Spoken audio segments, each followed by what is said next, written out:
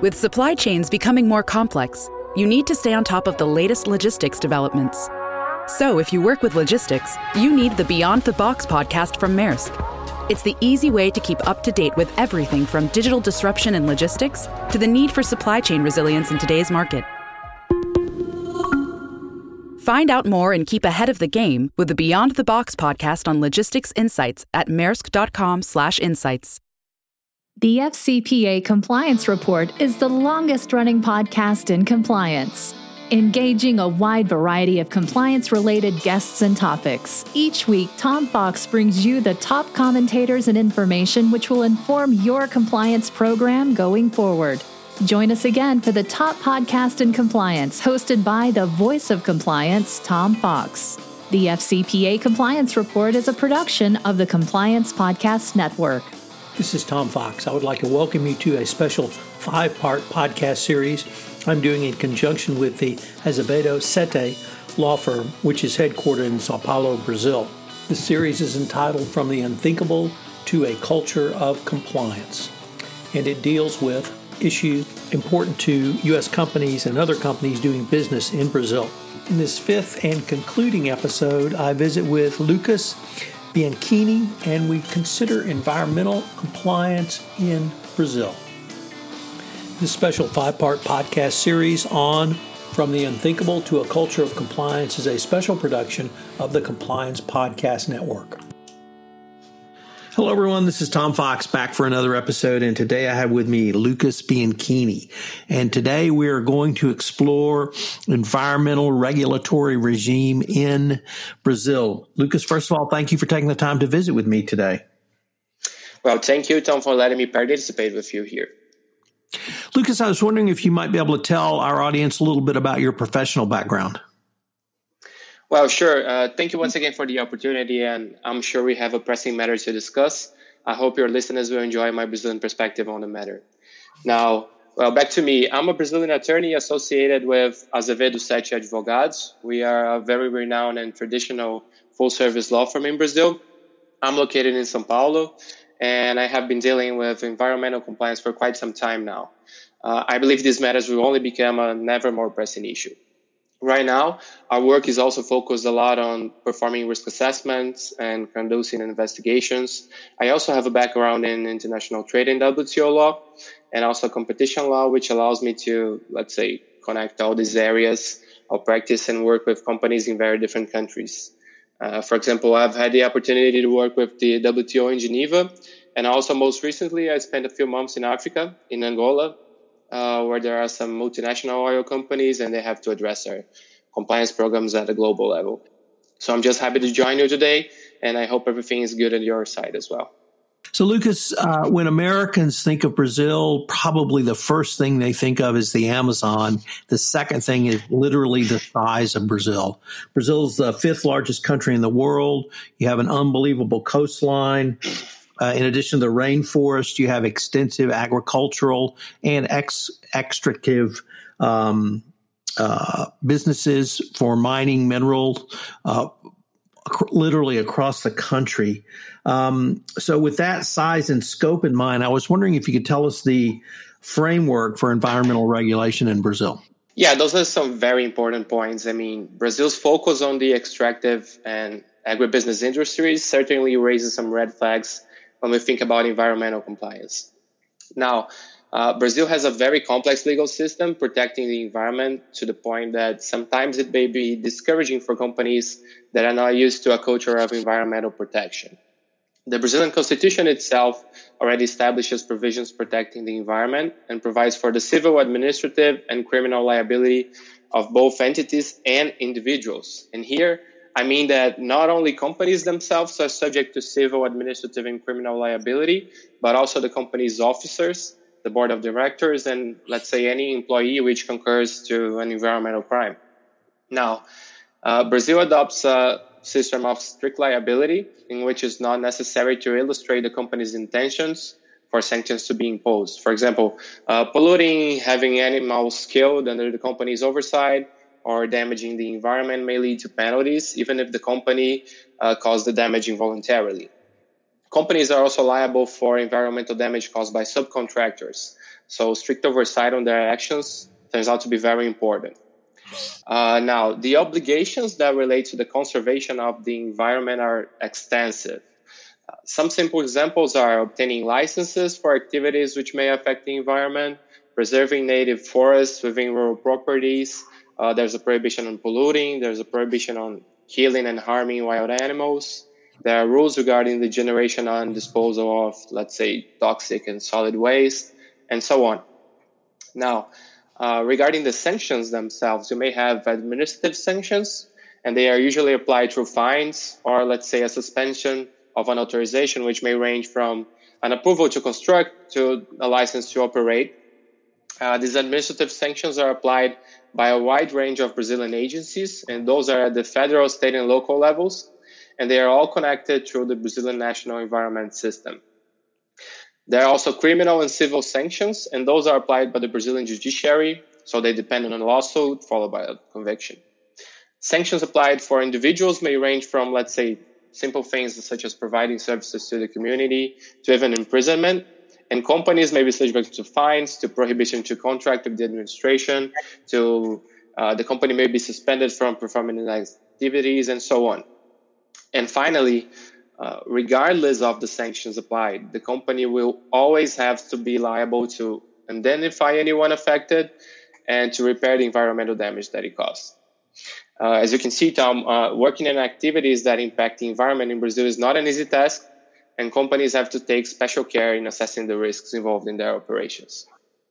Lucas, following up on that last point, what companies need to do, what do you suggest in terms of best practices for complying with Brazilian environmental regulations to, say, a U.S. company that might want to come down to Brazil? Yeah, for sure. Well, since we have so many regulations, one can only ask what companies can do to mitigate such risks, right? To answer that, we need to talk a bit about enforcement and how enforcement agencies work in Brazil. On one side, enforcing all regulations depends on a massive effort by the administration, since the territory is so vast and companies may be operating in remote areas. It is widely known that we simply don't have the number of officials to do the job. This enforcement also depends on the focus that each administration gives to protecting the environment, and at least at the federal level, the current administration is said to be loosening the grip. On the other side, since enforcement is carried on so many levels, there is a serious corruption risk arising from contacting and engaging with such authorities. You might have a problem, let's say, with an employee paying a bribe in order to secure a permit. You have a problem of payment of a bribe to prevent the imposition of a fine. So companies should employ special care in their contacts with government officials. Also, upon the prosecution, Brazilian courts will always assume that companies are aware that their activity presents a risk toward the environment and that they should have adopted adequate measures to prevent environmental damage. So there's a lot at stake. And what can companies do to prevent these things from happening? First of all, what we always say, you have to assess your risks wisely. And evaluating the activities performed by the company is critical in assessing such risks. For example, are we drilling oil in Brazil? Are we a mining company, or are we trading timber? The question here is, to which environmental regulations am I subject to, and how do they affect me? What are the risks to which I will be exposed should we fail to abide to such regulations? And what licenses or approvals, and trust me, there may be many of them, must I obtain before beginning to operate? Now, assessing the risk of corruption is obviously related to that, and also requires mapping each and every contact the organization and its employees may have with the authorities. As I noted, the risk of corruption is very high when facing enforcement, so this topic should be taken with special care. You also have to directly assess what risks the activity poses to the environment itself. So are we dealing with toxic or material waste? May there be wild animals in your property? Or are we operating near a river or the sea? Now, at this point, most companies think that they will simply implement an internal procedure in order to reduce the probability of harming the environment and be done with it. And what they keep forgetting, in Brazil especially, I guess, is that the impact of non-compliant conduct or even the occurrence of an environmental disaster may result in a huge environmental impact and may have a very high impact on the company's operation itself. I think our key takeaway here is assess your risk correctly. Mapping correctly such risks of environmental damage, corruption, and compliance with legal requirements to operate in Brazil is vital. Now, apart from assessing your risks, you must obviously focus on prevention. You should implement an effective anti-corruption policy, and you may create strict procedures for employees to contact and engage with authorities. You always have to keep in mind the concept of strict liability applying in Brazil, which is companies may be liable for environmental damage they did not intend to cause, and also by wrongdoings performed by subcontractors. Because of this, we always recommend performing third-party vetting of any type before contracting and including anti-corruption and environmental clauses in all contracts. The final goal here is to create a culture of respect towards the environment and design procedures which are actually effective at preventing environmental damage and not designed merely to comply with the regulations. Lucas, in addition to the massive anti-corruption enforcement actions in Brazil over the past few years, unfortunately, we've had some catastrophic environmental catastrophes. I don't think there's a less strong word we can use. What are some of the key lessons that not only you've drawn from these disasters, but how you are using that to advise your clients to comply with, in a proactive manner, Brazilian environmental regulations? Yeah, I'm sure disasters is the correct word for it. As you are aware, we had some very tragic events, and they should, let's say, at least serve as lessons for the future. Not only in Brazil, but those can spill out for other countries as well. And here, I would mention the two most recent and, let's say, worst ever mining dam disasters in Brazil, which are the Mariana disaster in 2015 and the Brumadinho disaster in 2009. And these were the cases where the tailing dams collapsed, discharging an enormous amount of mud filled with mining tailings, causing huge environmental impacts and resulting on death of, let's say, hundreds of human lives. The cities and where the mining dams were located were destroyed, and the soil and the rivers were contaminated with toxic mining tailings for miles and miles. And Tom, those situations, they clearly demonstrate the difference between an effective compliance program and a paper compliance program designed only for the show. They also demonstrate the importance of companies developing a culture of environmental protection that prevents disasters, mostly when the company's costs and profits are at stake. I think our key takeaways for our clients from those situations are, first, do not underestimate environmental risks and always utilize modern technologies and prevention methods. Second, adopt adequate surveillance procedures and take them seriously. And finally, the company's officers and the board of directors should always be involved in decisions which affect such risks, since, well, they have an obligation to oversight the company, right? And let's say, should all things fail, and they might, the company should be prepared to act fast and to respond efficiently through a crisis management procedure and committee. They should engage with Brazilian authorities and local families affected by the disaster right away. They also should mind the reputational risks involved in that, of course. And if necessary and applicable, they should execute a business continuity plan. We believe those takeaways can help us prevent further environmental disasters and also keep the company's operations going. Lucas, unfortunately, we are near the end of our time, but I was wondering if any of our listeners wanted more information on you or your practice at the law firm, where could they go? Well, sure. If anyone needs more information, let's say, about Brazilian authorities involved in enforcement or regarding the applicable laws, and if you want direct information, you can look up IBAMA, which is the Brazilian Environmental Institute, and also CISNAMA, which is the Brazilian National Environment System. You can, of course, reach out to us at Azevedo 7 Advogados.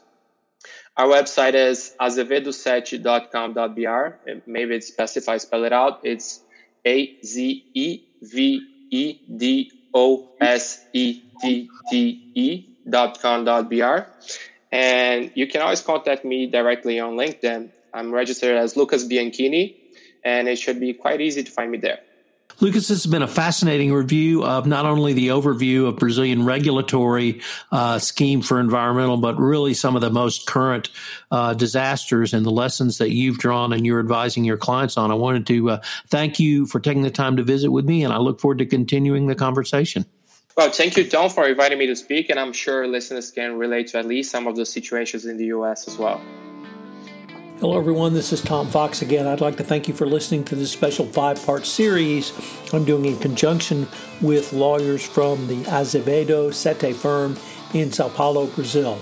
I'm going to link to their website in the show notes, so if you need any help in Brazil, check them out. I hope you will join me again for another episode. This special series has been a production of the Compliance Podcast Network.